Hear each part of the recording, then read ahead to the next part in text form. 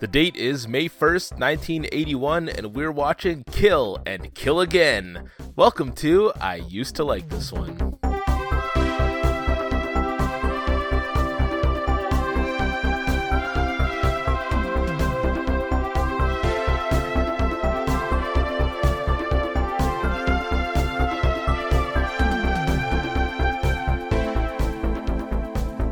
Hello and welcome to I Used to Like This One, the show where we take a look back at movies we remember fondly from our childhood and attempt to look past the nostalgia to see if they still hold up.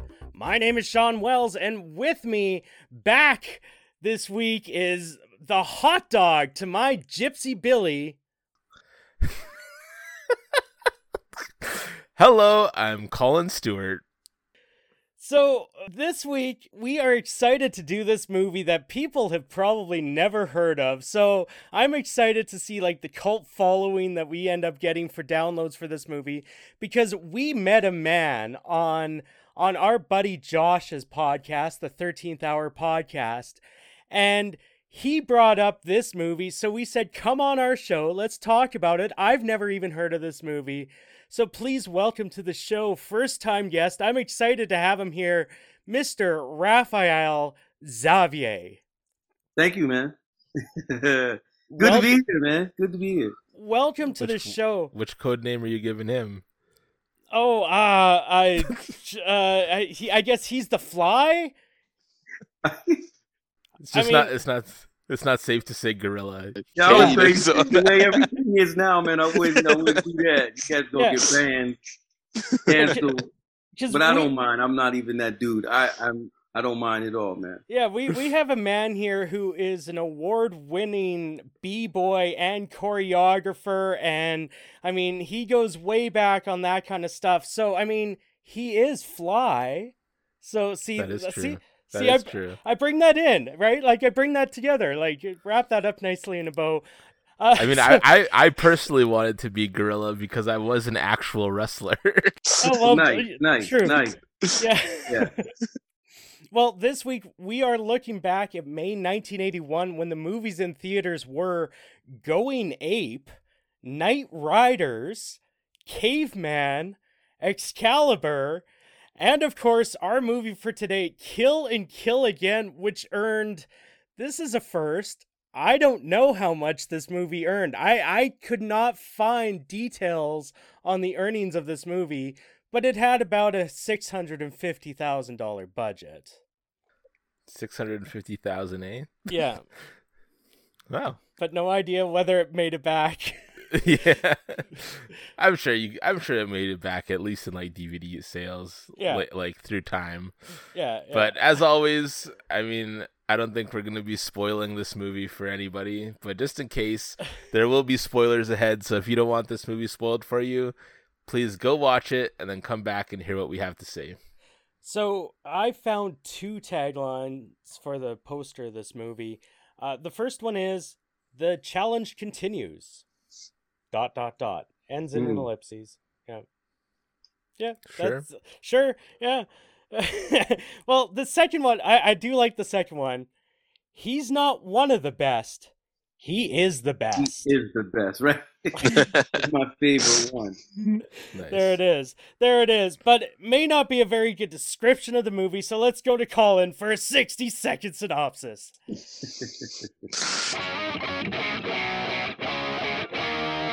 Good luck, buddy. Man, I don't know. Yeah. All right.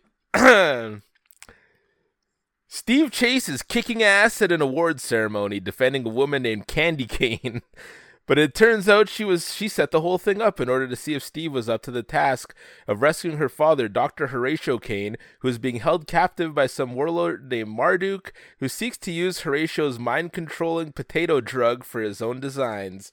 Steve agrees, but he's going to need a team. He sets out to recruit 4 of his old friends, a mystic known as the Fly, a reclusive former martial arts champ named Gypsy Billy, a large former wrestler named Gorilla, and a goofy, cheerful fellow called Hot Dog. Steve and the gang make their way to Marduk's stronghold, Ironville. On the way, they get in a few tussles and make time to train. When they finally get to Marduk's utopia, they manage to infiltrate it by taking out and replacing a few guards and a couple brainwashed captives before they are eventually found out and captured by Marduk. Marduk takes Steve to meet Dr. Horatio, who is only pretending to be mind-controlled at this point, and later reveals that his daughter is also being held captive. Marduk forces the team to take part in Mortal Kombat, which culminates in Steve taking on the Optimus, Marduk's manliest man. Despite being up against a larger foe, Steve takes down the Optimus, making him the Optimus Prime. But wait! Marduk refuses to accept defeat and forces Steve to take the mind control potion and defeat his friends. Steve willingly accepts the serum, but it has no effect because his power is over 9,000. He forces Marduk to release the people, but he unleashes them on Team Chase while he runs away. In the end, Marduk gets blown up by his own men. Steve saves the doctor by blocking a bullet with a stand of some sort, and it's all laughs to the finish. Oh, and Candy? She was a government agent the whole time, but naturally, Steve already knew that the whole time.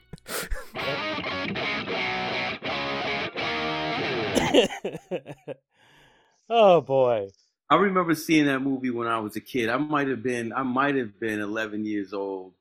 It came out in 81, which means but by the time I saw it, it was 82, and I probably just turned 11, and I enjoyed it, man. And Fly, Gypsy, and Gorilla were my favorite characters, man. And I remember that to this day. I've always remembered that movie, and it wasn't until I brought it up to you guys that I felt I needed to go and watch it. Yeah. But mistakenly, I suggested Killer Be Killed. Yeah, which I think came before this. And ironically, they're not. It's Kill, and Kill Again is not a sequel. Yeah. See, I was wondering about that. I thought it was. I thought it was as well, but and then when reading, I tried to watch Killer Be Killed, and it seems like a similar type premise. Like he's still Steve, but not Steve Chase. He's right. Steve something else, and he's taking on a more like Nazi-ish, and he's like part of some weird dojo of like assassins. Yeah. I kind of got through it, but I didn't really remember what was happening. Yeah, I as well did the extra credit and went back and watched the first one. Just to see what was going on. And because I'm like, this movie opens with them recruiting people. So were they all in the first one? And no, the first one seemingly has nothing to do with this. But that's the thing that's interesting, Raphael, is because when you brought this up to us, you brought forward a sequel, or what we thought was a sequel. Right. And apparently there was going to be a third one made as well, but then the studio went bankrupt. Yeah. But so your childhood with this movie, I mean, what is it about this movie that hooked you? Was it, like you mentioned, The Fly, or, you know, what? I'm trying to wrap my mind around this movie. I mean, we haven't even jumped into this movie, but I have no history with it. So, I mean, this is kind of the lead up to it. I don't think Colin has any history with it. So it's like, this is all you. I mean... Yeah, I think it was, well, I should say, I feel like it was this thing of literally a dude was asked to do something and he went around and got all his friends who he could count on that were like superheroes. And at that time I liked superheroes. I liked the comics and the cartoons, and there was nothing on television at that time that you could watch. I think Spider-Man might have been like, the one with Nicholas Hammond, who plays Spider-Man, was the only thing that came on at that time, and it was random. Oh, and wow. Incredible Hulk, I want to say Incredible Hulk was at the time. So I had this thing for comic books, and when Steve Chase went around to round up his crew, those guys were like superheroes, man. They had powers, man, and you know, you got a guy who can float across the floor. As silly as it was when I watched it as an adult, as a kid, it was mind blowing. The guy floated in, he came in, he disappeared. He could play with his feet. He could do things with his feet. He climbed up and down walls, and they could all fight. They all had like these specific skills to take on. I don't know if you guys remember, if I'm not mistaken, they only had one big group fight. Other than that, it was one of them fighting 5 guys at a time. Yeah. It was taking Yeah, I them was gonna out. say It's like I have 2 questions I guess about this movie. I'm not very versed in like old school martial arts movies like Bruce Lee and like those types of movies. And South Africa, where all the best kung fu movies come from. Yeah, and so I was kind of like, I was first trying to like figure out like, is this movie? It seemed very like Roger Corman to me. you know, like cheaply made on purpose. And like I was trying to figure out, is it a parody or is it in the vein of like, would it be like in step with like Bruce Lee? Interesting you say that, man, because I recently had a conversation with someone, amidst everything that has been going on for the past 5 years, really strong for the past 5 years with cultural appropriation and things like that. I remember when Kung Fu came out, the movie Kung Fu with Carradine, and he was a white man who played an Asian dude. Yeah. Right? And then you had Bruce Lee, who was kind of like, I'm saying this to be funny, but he was like exiled from China because he came to America to be this Kung Fu dude, and they weren't feeling what he was doing with Kung Fu, teaching it to Americans. And it was really big. Jim Kelly, who else? Jim Kelly, David Carradine, Chuck Norris, all these white men, all these guys in America were taking up Kung Fu and getting jobs being Kung Fu teachers. And so within all of that, you have South America, who now have all of these major Kung Fu teachers and like prestigious actors now after that, who had become the go-to for Kung Fu. And it put this thing in my head about how everything was free for the taking at that time. Yeah. You know what I mean? And the movies were made. So I don't think it was campy. I think they thought they had something. Yeah, like, because it takes itself very serious. Over here, let's make our own Kung Fu flick. And again, at that time, I thought it was a great story. There's a problem. I'm going to go round up all my boys and we going to go kick some ass. And then when you look at Enter the Dragon, Bruce Lee did the same thing. He rounded up some cats, or should I say, it was called upon all of the best Kung Fu fighters to go over there in a tournament to do some undercover FBI work or whatever, right? So it was kind of same kind of premise, only South Africa doesn't have the budget as America, so it came out to be a campy looking film. Yeah. Yeah. I mean, I love me a movie that's all about like assembling a super team.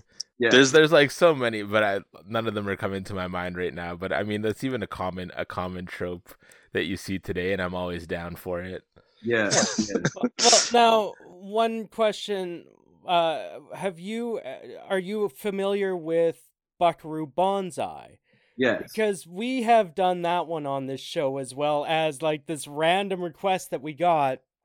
And so I'm just wondering, because I get some real Buckaroo Banzai vibes from this movie as well. And how do you feel about the Buckaroo Banzai movie? I actually enjoyed Buckaroo Banzai. If I remember correctly, I can't remember the guy who played, but I forgot his name. Peter but he was Weller. RoboCop. Yes. Yeah. And I was a fan of Peter Weller. And he also played. Was he in Naked Lunch as well? I'm sorry. I remember. I thoroughly enjoyed Peter Weller. Yeah. So I like Buckaroo Banzai specifically for Peter Weller. And the trip and journey that they went on was just part of what I thought the movie was about. And I don't remember too much about it, but I enjoyed Buckaroo Banzai, man. Yeah. Okay. I mean, I think if I had watched Kill and Kill Again before watching Buckaroo Banzai, I would have definitely thought like they borrowed a piece of Steve Chase for that character. They could have. Yeah. But I mean, to your point about like, now that you say it, like the first time I watched this movie, I was kind of like, weird, stupid. But the second time I watched it, I think I watched it more as if I was a child. And I definitely think I would have loved this movie if I saw it when I was about like 10 or 11 years old. Yeah. Like when you're not caring about the fact that it's like, weird. You're just getting to see somebody kick ass, and you're just getting to see all the martial arts and stuff. Like, yeah, I love Three Ninjas. I remember back in the day. Yeah. Oh my God. And I mean, you are also well documented as a big Power Rangers lover as well. Yeah. And it's like, okay, yeah, this could be Power Rangers. Well, let's officially jump into Kill and Kill Again. Can I say this real quick, Shawn? Sure. You have to also understand, at that time, HBO was called Home Box Office, was a big deal. That's with the little brown box and the 13 keys, 13 cream color keys. Where when you got HBO, it was everything, and that was when you could see all the movies that were coming out or that were in the theater that were coming out. It was a big deal. So anything that you got a chance to see on HBO was a big deal.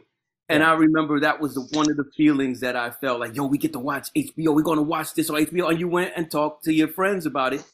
For those who didn't have HBO or a home box office, then, it was left up to their imagination. But you felt like somebody when you got a chance to see those movies and talk about them. I think, bless you, man. So I think like having a one-up on everybody who didn't have that, you felt stake in that movie. I think that's the other thing too that got me excited about that movie. Yeah. Well, and for anyone that wonders where they can find this movie, if they want to, I found it on Tubi. So I found it's on YouTube. Is it? Kill or Be Killed and Kill and Kill Again are on YouTube. Okay. Well, okay, yeah, here we go. Directed by Ivan Hall, never heard of him. Produced by Igor Cantor, never heard of him. And written by John Crowther, never heard of him. There we go. Now we're officially jumped into this movie. I got it right away. Like, that's the thing, is thanks to the fact that we watched Buckaroo Banzai, and, that was the immediate vibe I got off this, is I realized I wasn't in for a normal kung fu movie. And I love that, like, the whole opening of this movie is like a half hour of him gathering his people. and each gets their moment to like kick some ass against someone. Well, yeah, I mean, I liked that it just started off with him just randomly fighting people for like no apparent reason. No reason. He's at this awards ceremony. It doesn't show how he got in the fight. It just shows that he's about to receive a karate or martial arts award, and he's in the midst of like a life or death battle. Yeah, with zero explanation. And that's the thing. I knew right off the bat I just had to embrace this world. I knew that something was coming at me. I just had to accept it. But no, check this out though. I don't know if you guys noticed, but look at Steve, how dressed he was, the environment that he was in. He was accepting an award. Yeah. And then he went around and rounded up a bunch of bums. My man couldn't pay a $2 rent. Another person was gambling cats and drinking and smoking and playing roulette for a couple dollars. Like, they were bums. Yeah. Yeah. And he knew that they had what it took to go and hunt go find this guy's daughter. Mm-hmm. Yeah. And they don't really, well, maybe they do, but it's kind of glossed over, but they don't really explain like the backstory. Like, it wasn't like that's what I was hoping the other one would be.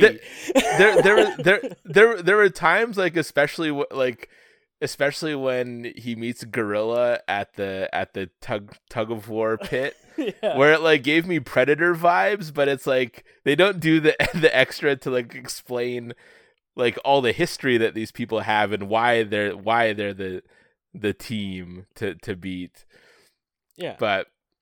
The other, I felt this more when I was watching Kill or Be Killed, and then I kind of had just accepted it by the time I watched Kill and Kill Again. But I don't know if I'm impressed or if I'm bothered by the fact that like James Ryan is so scrawny. Like it's just so different from today, where it's like every action hero looks like they've gone on 5 cycles. Yeah, but to get beefed up. Raphael brought up Enter the Dragon. I mean, Bruce Lee is a sinewy dude, man. I mean, he's it's just so it's so different from you're not used now. to it. It's right. Like he's not Thor. Yeah. Like even Shang-Chi is the martial arts guy in Marvel, and even he is like pumped to the max. Yeah, right. Fair enough.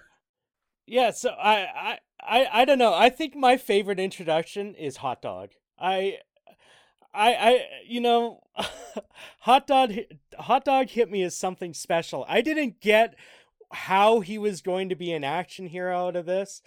A couple of them I understand, but Hot Dog, it's just he's the wild card. Yeah, agreed. But you need one of them. Everybody can't be super. That's right. When everybody's super, no one is. You know where that line's from? No. The Incredibles.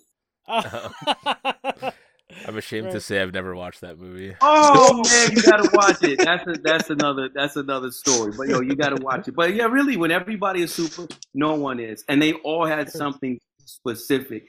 I don't even think he was. Was he smart? Yeah, I was gonna say he kind of fills the role of like the weird. Like I feel like he'd be the comms guy. He'd be the guy in the van, but or he'd have to be the weird like technical bombs guy, but he's not really either of those. He's just kind of the weird guy. Yeah, he wants to gamble, shoot, and smoke all the time. Yeah, he instigates. Yeah, he takes people's cigars and dips them in some sort of alcoholic beverage. Yeah, and that's what he said. Hot dog. Hot dog. Yo, that movie was so campy, man. But again, it's part of it's part of my childhood that I'll always remember. Mm-hmm. And when you look at how things are set up now, as you mentioned about everybody being buff, everything seems to fill a stereotype. But back then, it was no stereotype. You came as you were. Mm-hmm. You either look like Bruce Lee or you look like Lou Ferrigno at the time. Because we remember when bodybuilders were called freaks and they did iron. And so you couldn't do anything. You couldn't fight. You could only lift weights. Athletes didn't look like that. You were only a bodybuilder. Yeah. And so when you have those two extremes, everything is to be sleek, normal, and in shape. Steve Chase, right? Chuck Norris, Bruce Lee, but you can fight. Or you be like a musclehead and dumb and can't do anything. But now, apparently, somebody proved that you could do both. And that's an action hero. Action heroes have changed. One thing I found interesting about the actors of this movie was everyone in this movie kind of reminded me of someone, but that's not who it was. Like, everyone reminded me of, like, some other actor. Yeah. Interesting. Yeah, like this movie could have been easily remade. Yeah, like with really famous people. Yeah, like Hot Dog could have been like John C. Reilly or something, Absolutely. And Gorilla could have been played by Charles Dutton, who played Rock. Yeah, there you go. Right. Yeah, Gypsy Billy was also one of those where he reminds me of that guy whose name I can't remember, but he's a different actor in a bunch of other movies. I know he was in. I want to say he was in Pumpkinhead. I can't remember his name. Great actor. Oh, I think we might be thinking of the same guy, and so he looks kind of like him, but not quite. Yep. Yeah. So. I will say this too, man. I don't know South Africans' history other than, whatever apartheid stuff was going on at a particular time. But I can say that there were some really significant actors. And let me say this. When you look at America and things that come from America, America's very privileged in a certain way. So we have resources that a lot of countries didn't have. Mm-hmm. And the budget, whatever they put into this budget, it looked like it was considered a low budget. But the actors that they had access to were some of them were well trained. They were real actors. They were theater performers. They had some accolades behind their names, man, which you have to respect that who they were and what they did for this movie was very important, man. Okay. You know what I mean? Yeah. It honestly didn't even I guess now that you're mentioning it, it didn't really occur to me that this was a South African movie. Yeah.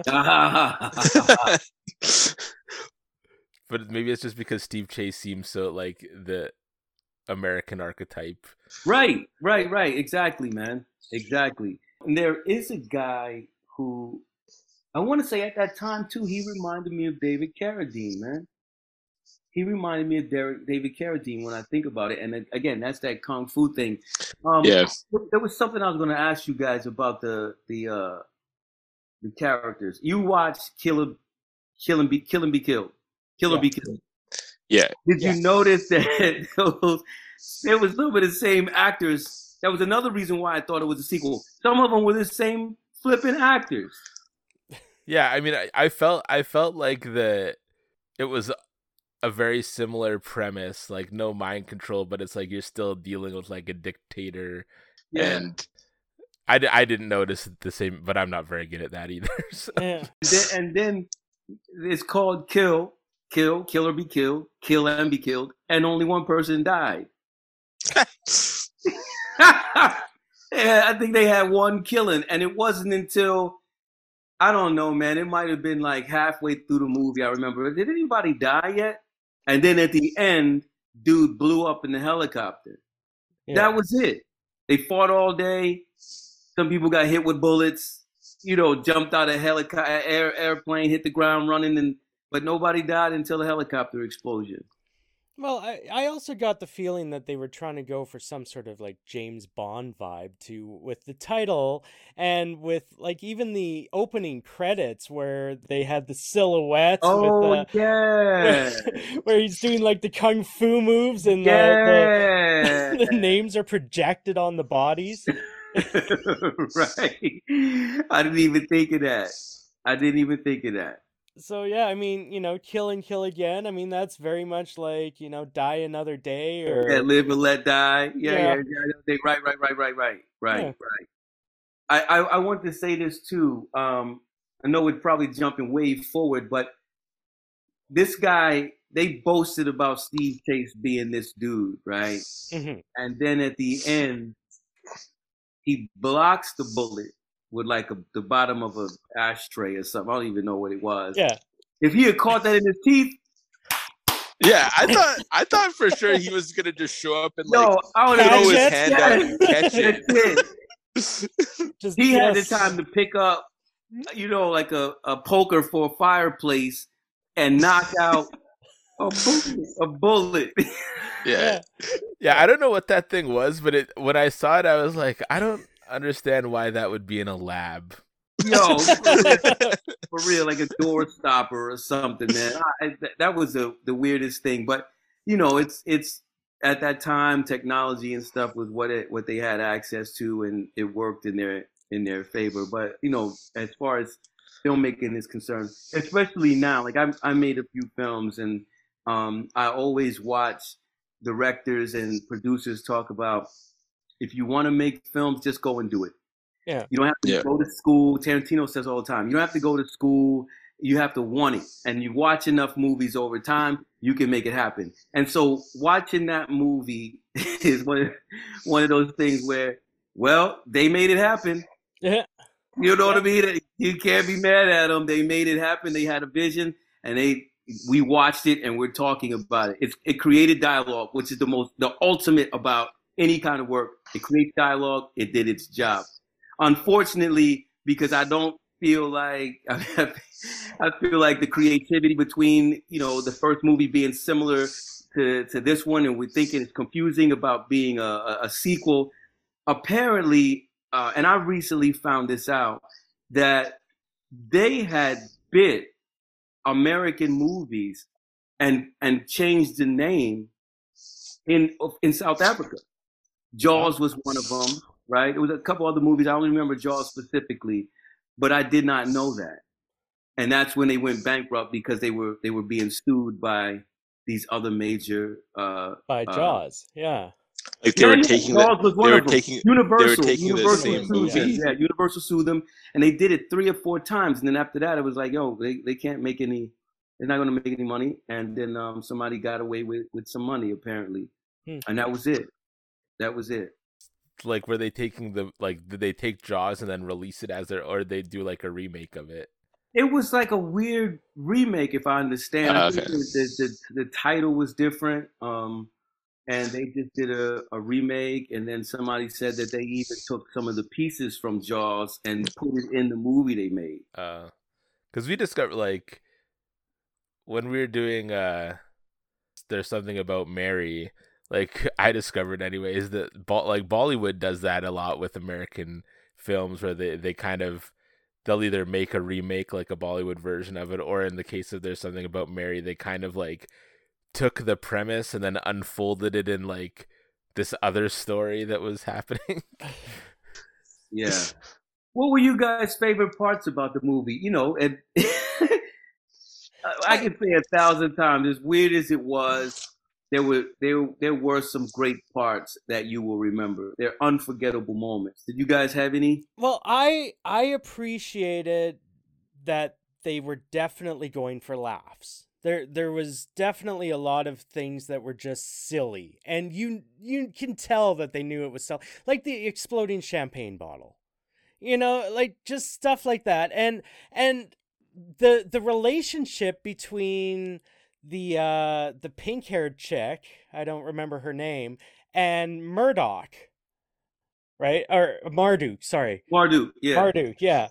Yeah, I like how, you know, she's always, you know, sweetie pieing him and all that sort of stuff. And, you know, like, I love that you have this villain that's also, like, just, you know, I don't know, pussy whipped for one. Right.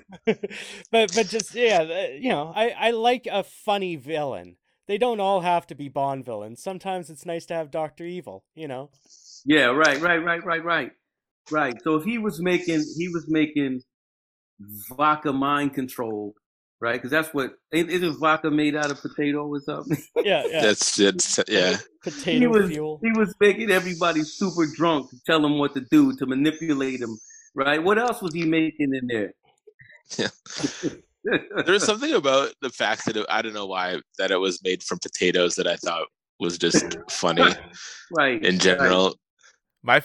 My favorite part of the movie was probably when Steve goes to recruit Gorilla, because I don't know, tug of wars are always funny to me, but I just thought it was hilarious that after Gorilla takes down like 5 guys, then all of a sudden he looks up and like Steve is there with just like his bicep like rope wrapped around, and this like massive dude is struggling with this tiny little guy. Right. I mean, I just had to lean into all the silliness, like, I like it was kind of a terrible movie, but it was amazing at the same time. Like, it was. You know, right. Where Steve like astral projects himself to the fly and, you know, starts floating. Like, what's going on? I don't care. It's awesome. You know? Yo. No, for real. And if you look, you can see how the fly is like served up on a pizza pie, a baker thing. You see that sticking out from underneath him? Oh yeah. No, I I did not. No, like a pizza just sitting there. But man, there was very specific things I remember as a kid that made me always remember that. And it was the fly and Fly, Gypsy, and what's the other dude's name? Gorilla, like I said in the beginning. It was just something about them that really stood out, man. As much as Steve was the main character, I thought he was typical and boring. Yeah. I mean, he was just like a ripoff of Bruce Lee, and he was a stereotypical superhero, or should I say leading person. But it was the other guys, because I like being curious about things, and I was curious, like you said earlier, Shawn. You didn't have any backstory, so I wanted to know what their backstory was. How did Steve get so famous doing what he was doing, and these other guys are living out of a bus, living on a trailer, like working some BS construction job? Like, what happened? Yeah. I felt not like the, and I think in the end I just decided this is the point of the movie, but for a while it bothered me that Steve was so like all powerful. Like, he never has a moment of like danger. Like he always kind of is able to like beat everybody. He struggles with the Optimus like a little bit. Yeah. But, he still comes back pretty hard and puts him down. Mm-hmm. And I thought I would have I mean, I don't think it's the point of this movie, but I thought it would have been a value add to this movie if the serum had worked on him and the team did have to fight him to bring him Yeah. back around. Good right? point. It just I thought that was such a cool turn in the movie. And then when he's just like they're all surrounded, he's like, just gotcha, and just like goes full human spear. I was like, oh man, come on. Yeah. No, that's a good point, Colin. That would have been fly. And that is why there should have been a redo. Yeah. Yeah. Because I think it also would have also helped to, I don't know, maybe make the relationship of the team resonate a little more, like, because it never really feels like Steve needs them. He assembled them all for whatever reason. Exactly. But it never really comes across like he needed them for everything, because they infiltrate the place virtually without issue. Like, Gorilla has a little mishap, but well, he definitely doesn't need Candy Cane. He makes that clear. Yeah, he definitely doesn't need her. And so I just thought it would have been like, oh, like, no, these guys are important. They're not just the sidekicks. Like, Right. They had some level of like need in the story. Yeah, that's why you need someone to be the explosives guy. You need Hot Dog to be the explosives guy, or the guy in the chair. Yeah. Right. I think my favorite scene, actually, like the more I think about it, is probably the one where they're sitting around playing poker when the guys parachute in. Yes. Yeah. And they're just playing poker and like tossing the nunchucks over to Steve, and it's just let Steve do it all. Yeah, and like they always have Hot Dog the line, and Gorilla keep playing. yeah, and they always have the line at the end where it's like, "Hey, thanks for the help." Like, I figured you had it. It's the same when Steve just sits there and watches Gypsy Billy fight down all the guys in the junkyard. Like, but yeah. Yeah, I liked at the end when Candy, like, I don't know, but it's just like Steve has so many moments like this where somebody goes to bare their soul, like, and he's like, don't worry. He's like, just don't worry about it. I knew the whole time. Like, whatever. Like, he's just like, is he God? Yeah. What was the opening line that set him up with the damn, I can't remember. You guys might be able to help me here. The woman says something to him and he goes, I don't have a room. Oh, yeah, that's because they're going to charge all the damages to his room. Yeah, I don't have a room. I don't have a room. There was something about that line. At one point, I was like, yo, what? That didn't even make no sense. And then the other thing was like, okay, this is the kind of person he is. Yeah. Yeah. Oh, yeah, he's just going to go to her room. Yo, like $6 Million Man. Steve Austin always gets the girl. James Bond always gets the girl. Yeah. They should just let him go to the room and we see what happens when they're in the room. Yeah. Yeah, I feel like Steve's MO is he gets the girl, but it's very clear he doesn't need the girl. That's true. He got magic hands. He do it himself. And I also like, I didn't like when Candy's little secret is revealed, her whole arc in this story makes no sense. None. Like, no sense at all. Like, if you were just a government agent, then why didn't you just do everything he sent you to do? Right. Like, why would you be rushing in? I don't know. Strange. For a moment, I thought the dude had 2 daughters or something, but he was like, I thought, again, that would have been a better, like, this was like his long lost daughter that he never knew about or something like that, There you go. Right. You know what Two Men reminded me? I thought about it. This was way later, of course, but I felt like that movie, those characters were Thundercat characters. Oh, yeah. Like, what's my man's name? Lionel. Yeah, that was Steve Chase. Panthro was Gorilla, and then Gypsy was what's the other one? There's Tigra, Chitara. Yeah, there was no woman. I mean, we could say Candy was one of them, but you know, that's just Wily Kit and Wily Cat. Yeah, they were all there. They were all there, man. Man, I know more about Thundercats than I thought. all their names just came rushing back. To me. Right. We didn't really like. What's your take on Marduk as a villain? Okay, so his beard is fake, right? I don't know. It looks like Velcro. Glued on. Yeah. What made you think that? It looks glued on. It does not look real. It probably is glued on. Yeah. Oh, let me see if I can find his character. Find an image of him. The actor reminded me. For a second, I thought he was a very young. The guy Adam from Mr. Baldwin. Deeds. Oh no, the guy from Mr. Deeds, like John Chubbs. Turturro? No. No. Carl Weathers? No, not Carl Weathers. What's his Mr. name? Deeds. Hold on. Chubbs. Oh, the guy who's like kind of on his side, but is part of the company. The older dude. Yeah, I know which guy you're talking about. Yeah. Let's see here. Abe Lincoln style. Yeah. Eric Avaris. He plays Cecil in Mr. Deeds. Oh, okay. Yeah. I felt like Marduk looked like a young that guy. Gotcha. Yeah, I don't see a picture of him anywhere, man.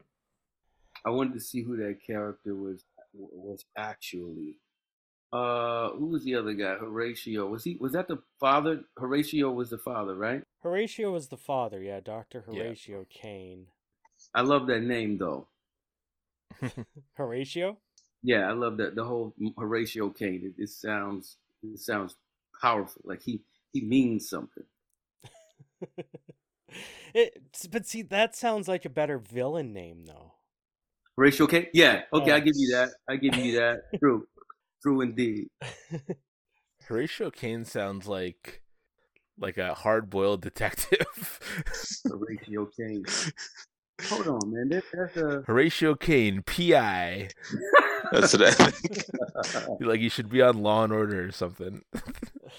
Hold on, man. I'm gonna say something. Hold on. Wait, Horatio. Or you need like Horatio Kane the Third. Kane.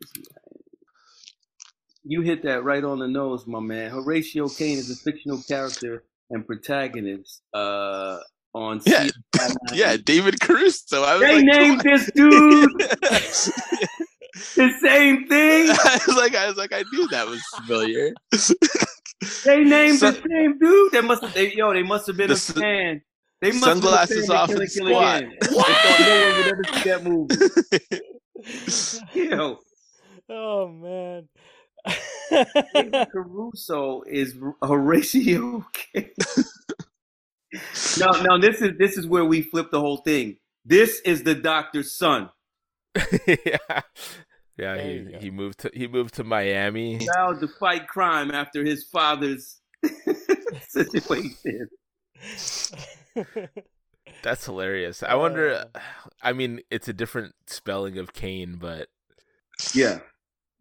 But like, there's no, that name is, I feel like somebody, you don't just come up with that name. Somebody had to like be a fan of Killing Killigan. But I've never heard. I don't think I've heard Steve Chase. But I don't think I've heard Steve Chase before. Yeah, it's a good superhero name though. It is. Yeah, it's up there with the Steve Rogers and the Peter Parkers of the world. Oh, right on. Steve Chase. Yeah, I can get with that. Steve Chase. Yeah, Human Torch could be Steve Chase. Like that's the kind of name he has. What else, man? What else about that? Well, I do have to say that I like Hot Dog's Budweiser hat, Colin. you know why I like his. Yeah. How's this for a segue? I think it's time for Sponsorship Corner.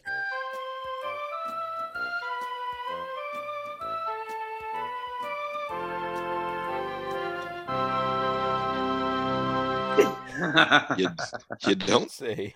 You don't say. When I bring something up out of the blue, it's because I have no other way in. Always on the lookout for product placements in movies. This week, Kill and Kill Again is brought to you by Budweiser, Michelob, Busch and Natural Beers, Nanza and Arctic Lights Alcohols, Bedford Trucks, McCormick Tractors, Mercedes, Land Rover, and Porsche Vehicles. And this has been Sponsorship Corner.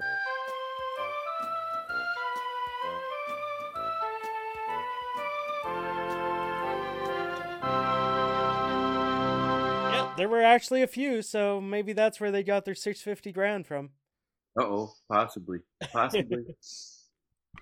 Something tells me that this movie was made outside of the realm of sponsorships, where they were just kind of like willing to, before people were really litigious about that sort of thing. Yeah. True indeed. Which is the reason why they had to throw the explosive champagne bottle behind the rock in the woods out a hotel room window with no one around. Oh man, it gave me like Inspector Gadget vibes when it's just like the champagne bottle that explodes. I don't know. It was silly. I loved it. It was great. I kind of felt like it, maybe because they were more about the martial arts, they should have had more like Gorilla using his super strength. It shocked me at the end when he was able somehow to hold a helicopter blade back for such a long period of time. God. Oh my God. But it's like, other than that and the tug of war, it's like you never see him like just punching guys and them flying, 20 feet away. Now, I have to say, though, that is such a tiny helicopter.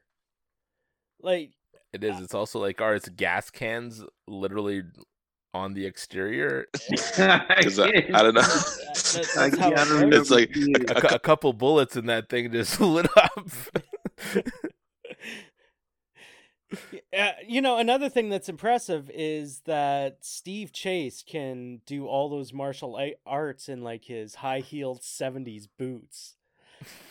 I was impressed with that. Oh man. He was kicking butt, man. The other thing I felt about this movie probably 5 minutes in is like massive credit to whoever the Foley artist is, because like the sound effects in this movie are just a mile a minute. What part specifically? Like, I would say basically any part. Like, well, in the first part when he's fighting all the guys at the awards ceremony, it's just like, I don't know why. Like, I know there's Foley work in modern day movies, but you just don't notice it as much. But in older movies, it's like the punch where it's like a very specific like whoosh, whoosh, whoosh, like and all the kicks are whoosh, like it's so pronounced. Yes, it's the I always think about it as the cartoon character falling off a cliff. Yeah, I was gonna say, I think exactly the same way. Yeah, I feel like there's an episode of like Animaniacs maybe that has stuck in my brain for my entire life, because the whole premise of Animaniacs is like behind the scenes of Warner Bros. Studios. Yeah, but there is a scene where the Warners go behind some martial arts movie, and it shows this guy like hitting a carpet to make all the things, and I'm always like, right now every time I watch an older martial arts or action movie and I hear the Foley punch effects, that's all I think about. Yeah, right. Speaking of Foley, I don't know. I mean, I don't know how old you guys are, but I'm 52, so there's a lot of things that growing up I noticed and remember as a kid. Movies, I just love movies. There was a movie called Blowout.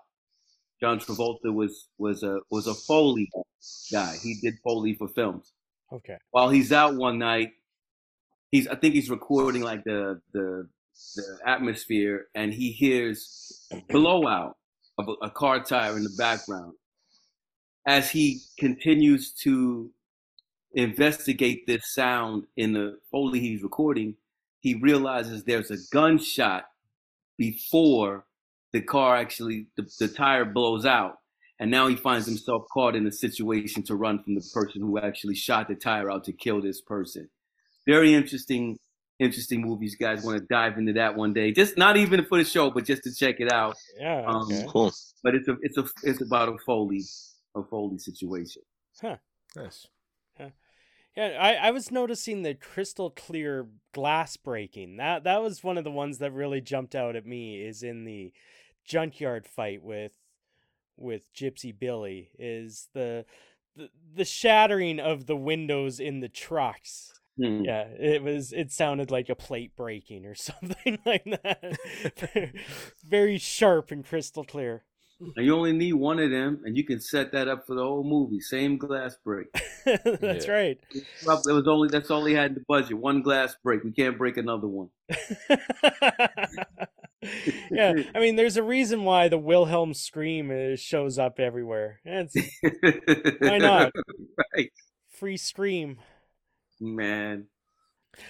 I do like the 80s machismo of Steve Chase, like with how he acts with Candy Cane, because we got things like him booping her nose at one point. You need someone to stay with the car. That's a very important job, and then he like boops her nose. Like he's so macho. He's so 80s macho. Yeah. I love, like, another one of my favorite scenes was when they are like on the road to Ironville, and the that like van of guys comes, and Steve asked them if they know how to get there, and he's like, they try to ward him off, and he's like, oh, now I'm very interested. And it's just like, and then even when the guy like backhands him, I don't remember what his response is, but it's just like, yeah, he's just alpha male to the max. Mm-hmm. Like, yeah. Before, I feel like, well, no, Arnold Schwarzenegger, I guess, could have kind of been around this time, but I'm like, Steve Chase, I feel like he's somewhere between like Clint Eastwood and like Bruce Willis.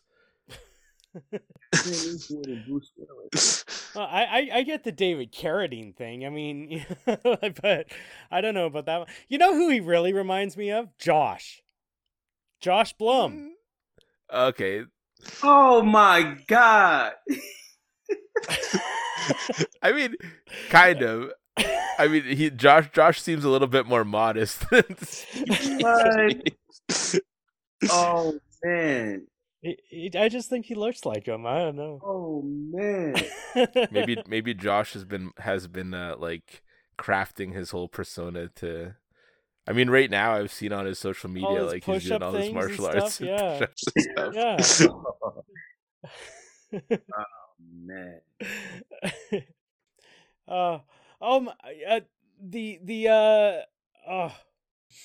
There's so much to say. There's so much. Anyway, I also do have to apologize to you guys. I've been the past couple of days, the past week, I guess, I was working in New York, and then today I had an early day and a long day, and I drove back from New York, and I came home and sat, and then got with you guys. So I'm a little stale right now. Oh no, you're not at all. You're definitely not. No, I'm trying to think of what the there was something else that I thought was absolutely hilarious. I had thought of it at one point, and now I can't find it in my notes to remind me. That's all. It was. I know my thing was about the Goon Squad. I think they were called something. They were called something I thought was interesting. Oh man, the core, ground core. Was it their Imperial Ground Corps or something? Oh, I don't remember. They just show up and for a moment I remember having to rewind that scene because I was like, where the hell did all these blue shirts come from? There was a lot of blue shirts, man, and these guys, they went to town on them. You just reminded me what I was thinking of. The other thing I thought was hilarious was when they all got their disguises. And yes. Right, and Gorilla has ripped through his, but he's still wearing the sleeves, and man. Hilarious. And there was no other black people in it, so why he thought the disguise would work for him was beyond me. That's true, I guess so. Yeah. We have no black people in the Imperial Ground Corps. Where does this dude come from? They needed a recon guy. Then maybe Steve would have told Gorilla to stay back with the car. For real. Or the unforgettable. Everybody put the gear on, and we handcuff him and take him in. Like we just found this gorilla black man walking in the woods, and he's up to something. We're bringing him in. You got to Chewbacca him. You got a who? Chewbacca him. Oh yeah, that's how they get Princess Leia. Exactly. Yeah, they didn't even do that, man. They just put him in them tight ass clothes. It was like, let's get it. To your previous point, like about them not actually killing anybody, despite the movie's title, if they had killed that one guard, they would have just made it out scot-free. Because they just knock him out, and then he shows up 5 minutes later, awake, and like, oh, I recognize you people. Oh, I got a question. I remember when they were about to shoot. They didn't shoot Steve up, right? They didn't inject him. No, they did give him an injection. Did, yeah, but he had the antidote. He was given the antidote by Dr. Horatio. I thought that. I don't remember that for some reason, but I missed that. He was about to get the shot, and someone stopped the shot. They had him in control. They were about to give him the shot, but someone blocked it. No, because they give him the shot because then he pretends for a second to be under his control, and then kicks some ass.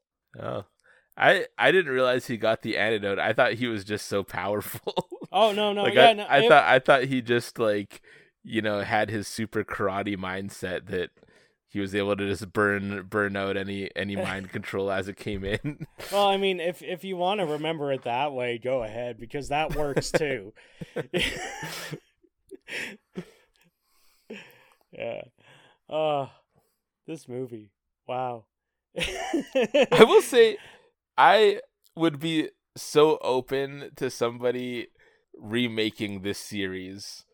Like, yeah. I think the character, I like the character of Steve Chase, and especially if you go hard in the comedy like that. It took me 2 watches to figure out, is this meant to be funny or is it like super serious? Yeah. And then I decided it was probably meant to be funny.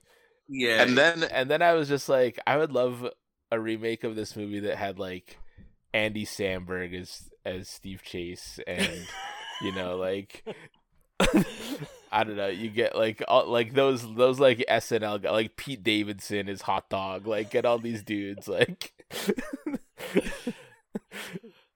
That could absolutely work. That's a movie right there. That could absolutely work. I thought I saw someone do some Killer Be Killed documentary or something out of like modern day something. They might have adopted the name for some Fight Club world. But you could probably, and I'm gonna look into this just because, you could probably reach out to the writer director of this if they're still alive, and buy the rights to this for like $50. Yeah, that would be great to buy for $50. Stephen King, I think he options his stories to future filmmakers for $1 for a certain amount. I've heard that. Yeah, so they can make a film if they want it based on his stories, which is pretty dope. But I'm gonna find that out, man. I'd buy the rights to this, and maybe one of these days I'd have an opportunity to remake it my way. Nice. Cool. You can make him a breakdance fighter. That would be my dream come true. That would be somebody's trick, right? That's somebody's trick. Exactly. Well, I think I gotta say, there we go. That is Kill and Kill Again. I mean, what better way to go out on? Well, now Colin, Raphael, on IMDb, it scored a 4.8 out of 10, has a Metascore of none listed. On Rotten Tomatoes, it has none listed on the tomato meter. So like only audiences are rating this. There's no critic rating. So the audience rating is 43%. Low numbers. That kind of sucks.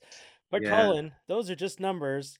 Like getting kicked in the head by Steve Chase. Hit us with some reviews.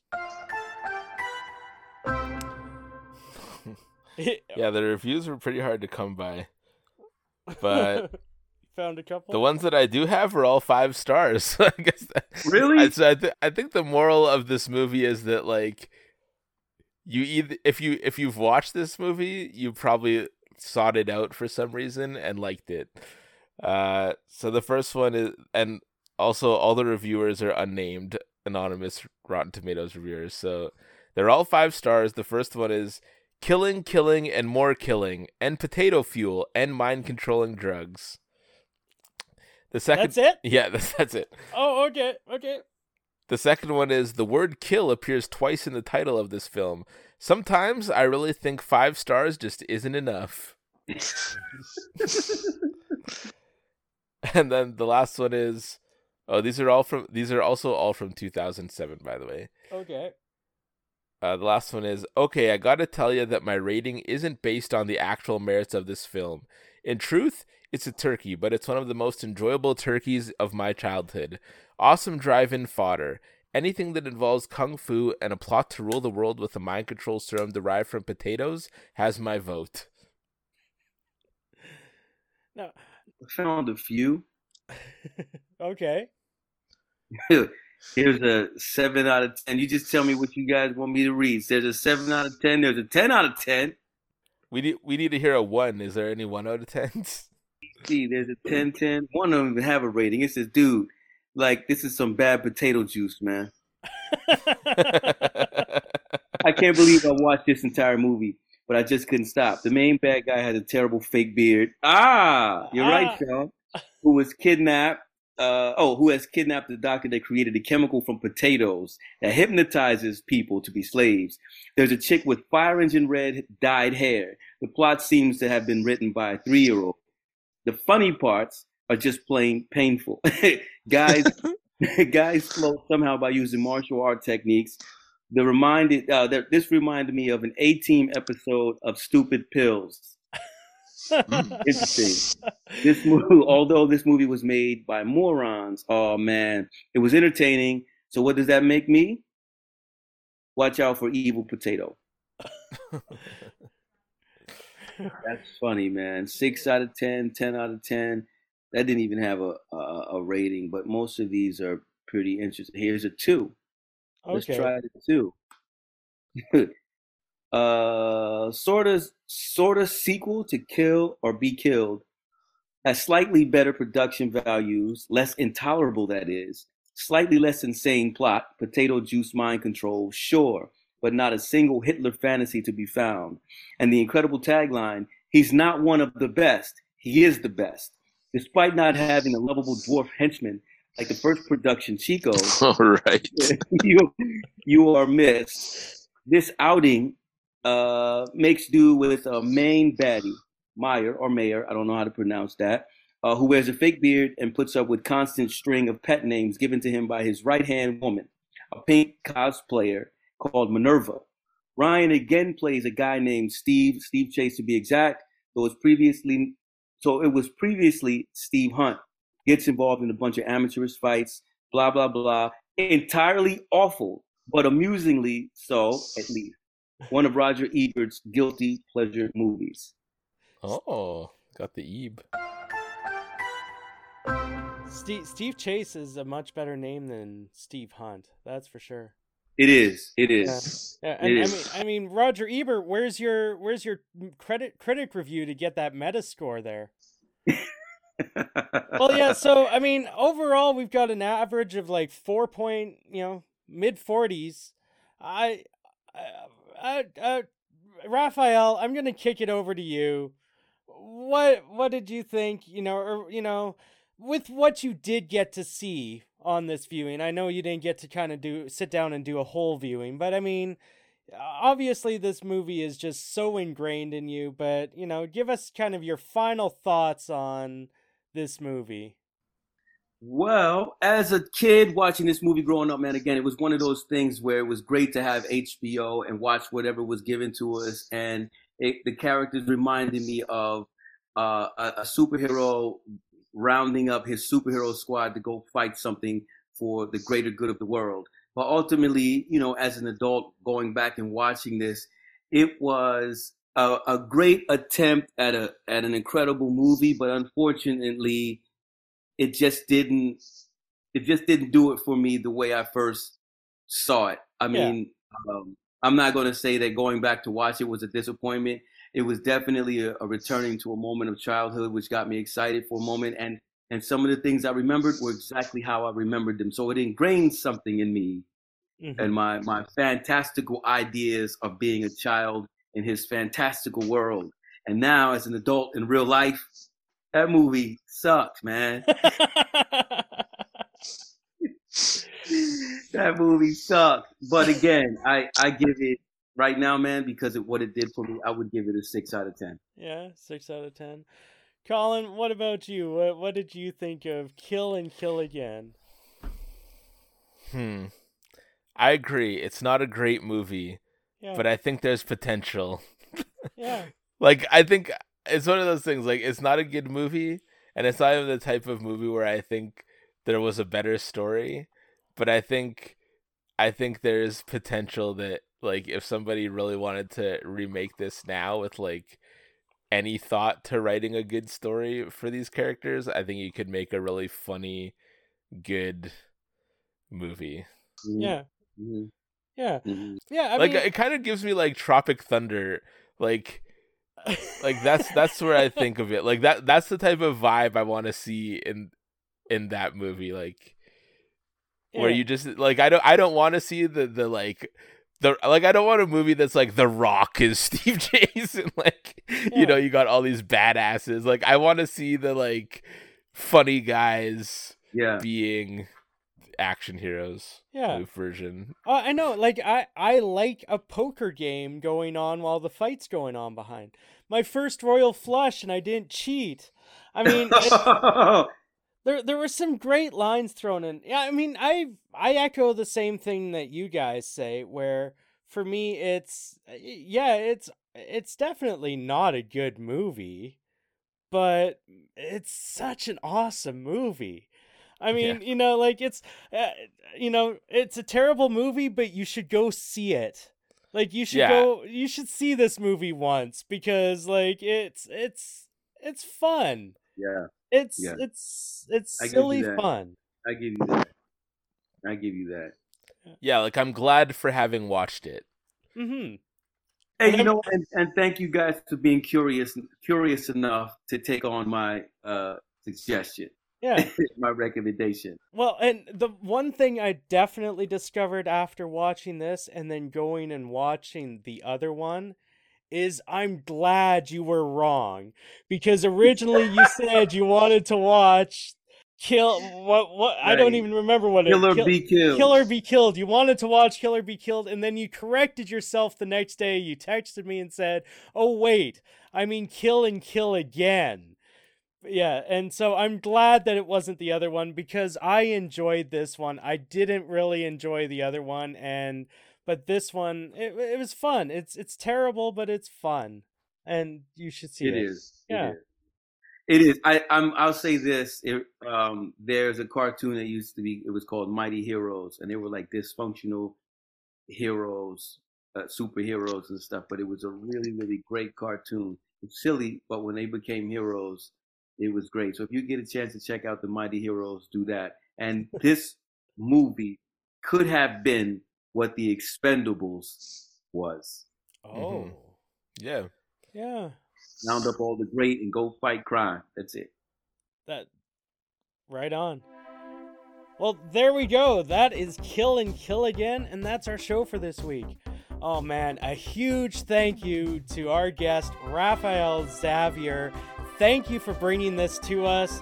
This was such a fun talk.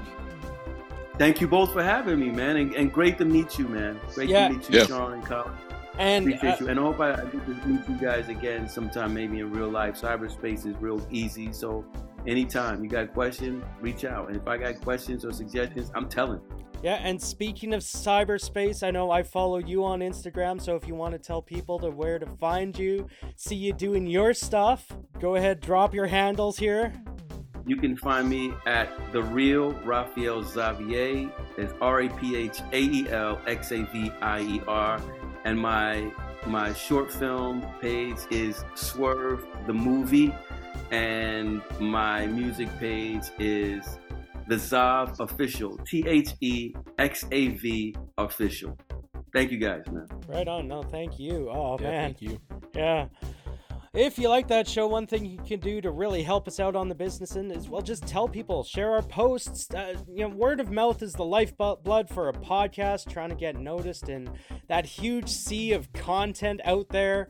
Or go to whatever app you listen to your podcast on and give us some stars. 5 of them is better. It doesn't matter what you say, just give us a review and some stars. It just helps drive us up the charts and helps us get noticed. Or you can be a producer of the show if you want to donate to us and go over to patreon.com/IUsedToLikeThisOne. Become part of our Patreon community, and by being an executive producer, you get a shout out just like Joshua Blum of the 13th Hour Podcast. And please go to our website, www.IUsedToLikeThisOne.com, where you can find links to all our podcast episodes and social media pages. Drop us a line at IUsedToLikeThisOne@gmail.com and let us know what movies you used to like, and then maybe you'll find us talking about them on the show. I Used to Like This One is created by, hosted by, and produced by Shawn Wells and Colin Stewart. It is edited by Shawn Wells, music by Lyndon Carter. Look for his band Carter and the Capitals anywhere you listen to music. And if you want to hear more from me and my stories of being a bus driver, check out my other podcast, In Front of the Yellow Line, anywhere pods are cast. Thank you for listening, and join us next time when we take a look at another movie on I Used to Like This One.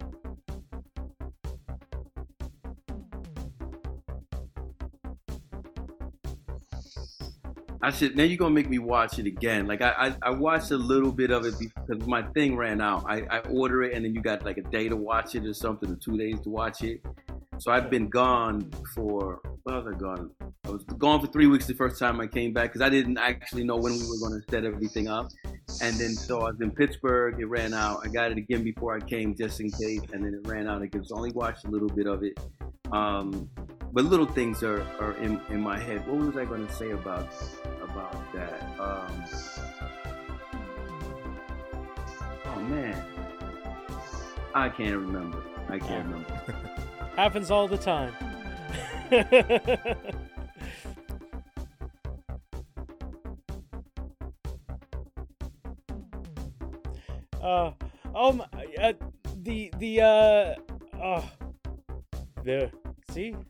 See, I did it too.